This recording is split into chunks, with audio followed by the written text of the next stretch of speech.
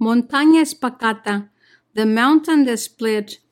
Now from the 6th hour there was darkness over all the land until the 9th hour. And about the 9th hour Jesus cried with a loud voice, Eli, Eli, lema sabachthani. That is, my God, why hast thou forsaken me? And some of the bystanders hearing it said, This man is calling Elijah. And one of them at once ran and took a sponge, filled it with vinegar, and put it on a reed, and gave it to him to drink. But the others said, Wait, let us see whether Elijah will come to save him. And Jesus cried again with a loud voice, and yielded up his spirit. And behold, the curtain of the temple was torn in two from top to bottom, and the earth shook, and the rocks were split.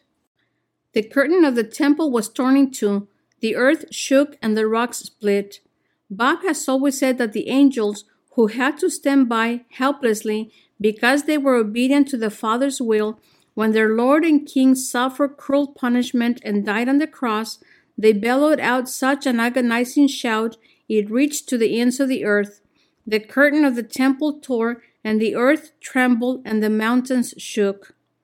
There were reports of earthquakes and mountains splitting all over the world. In this book, we are going to tell you of two such occurrences.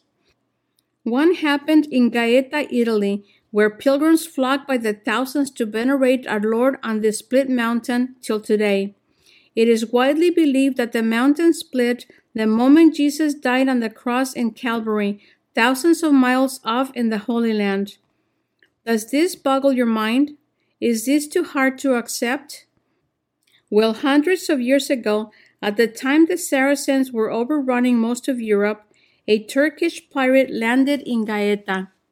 When the locals warned him, sharing with him what had caused the mountain to split, and that since then the Lord has protected them and answered their prayers, he just scoffed, laughing disdainfully at their words. He placed his hands on the cave stone, and as if he were the devil himself, the stone melted under his touch and left an imprint of his hand, which is there till today. Now we have seen this with our own eyes, and you have the choice to believe or scoff at the idea of a man's hand making an imprint on a stone mountain, just as you can ridicule mountains all over the world splitting at the time of Jesus giving up his spirit to the Father, although it is in Holy Scripture. But for me and mine, we choose to believe. Many saints have prayed before the crucifix at the Montaña Espacata. One such saint was Philip Neri, on whom this place had a profound spiritual effect. The 16th century was a time of no easy answers or quick fixes. Preachers were stemming from every hamlet, small and large, calling people to repent. And that was good, but they did it at the cost of unity and peace, supplanting the decadent past with a divided future. The Renaissance brought about a Luther and a Calvin, the pendulum swinging from the extreme left to what was being tutored as the extreme right. One of the big problems was that everyone became a Lone Ranger, teaching his own brand of religion. What would stem the tide of promiscuity that threatened to flood Rome and then all of the Papal States? Place a powerful apostle right smack into the womb of the Renaissance. So in the year 1515, as a raging storm ushered in a loud tempest of dissent in the north, in the haughty city of Florence, a soft breeze, carrying the hope of the church, introduced Philip Neri, future saint and apostle of Rome. God planted this true contradiction in his time in the province of Tuscany, a land of the proud, willful, and insolent, to a family of the nobility who, although righteous and good, were far from spiritual. Their God, as with the rest of the aristocracy, was the God of convenience and luxury. His father and Philip's mother were born into two of the wealthiest families in Tuscany. From the time he was 5 years old, Pippo Buono, good little Phil, was obedient, never willfully causing his parents any problems. His beloved mother died when Phil was very young, but the Lord sent him a very loving stepmother to care for him and his sisters. Phil's life of holiness, visiting the churches, praying the Psalms, and etc., was to be interrupted when he reached 18 years of age. It was decided that Phil will go to his uncle, where he will train him for the business he will one day inherit. Phil left for his uncle in Germano near Monte Cassino. After arriving, he soon realized his whole life was over. He missed home and the time he had to meditate on the Lord and his passion. There was little time and less opportunity for prayer. But Phil will finish his studies quickly and run off to a mountain near Monte Cassino called Split Mountain. He will go there to pray and attend Mass. He will pray before the crucifix, as well as before a beautiful statue of the Blessed Mother. She appeared to him one day, told him he was to go to Rome, and his vocation was sealed. He arrived in Rome. Once situated, he often spent hours praying outside locked churches, deep into the night, kneeling on the stone steps, or in the catacombs.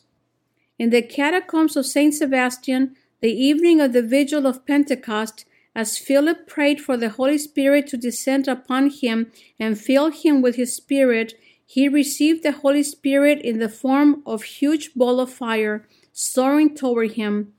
The ball of fire entered his mouth, traveled down to his heart, and finally rested there for the rest of his life.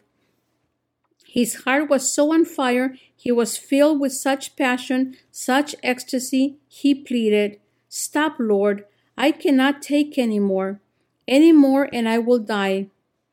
This fire will remain with him the rest of his days, from age 20 to 86 years. His heart became so enlarged, as a result, his 2 ribs broke. When he meditated on the Lord and his sacrifice for us, his heart would beat so loudly it sounded like the rumbling of an earthquake. For this reason, they dubbed him Saint of the Earthquake. They said that his heartbeat could be heard all the way to St. Peter's, about 2 miles away. Those who knew him best, his first biographers, Cardinal Baronius and Galloni, said that the heart was so affected by good Phil's ecstasies that 3rd and 4th ribs on the left side broke to accommodate the size of the heart, enlarging and decreasing with each ecstasy. Not only this, but the ribs had to make room for the aftermath, resulting from the acute thumping, pounding, throbbing, palpitations of the heart and the effect it had on the other organs in his chest. All this phenomenon was affirmed by doctors and members of the church after Philip Neri died. St. Philip had a deep devotion to Jesus crucified. As a young man, he could not pray in front of Jesus hanging on the crucifix before him, without grieving passionately, as if he were there at Golgotha and Jesus was breathing his last. At these times, especially before the crucifix, a montaña spacata, he will get completely lost in the passion of our Lord Jesus. When he became a priest, he was never too sick to celebrate the ongoing sacrifice of the cross every day.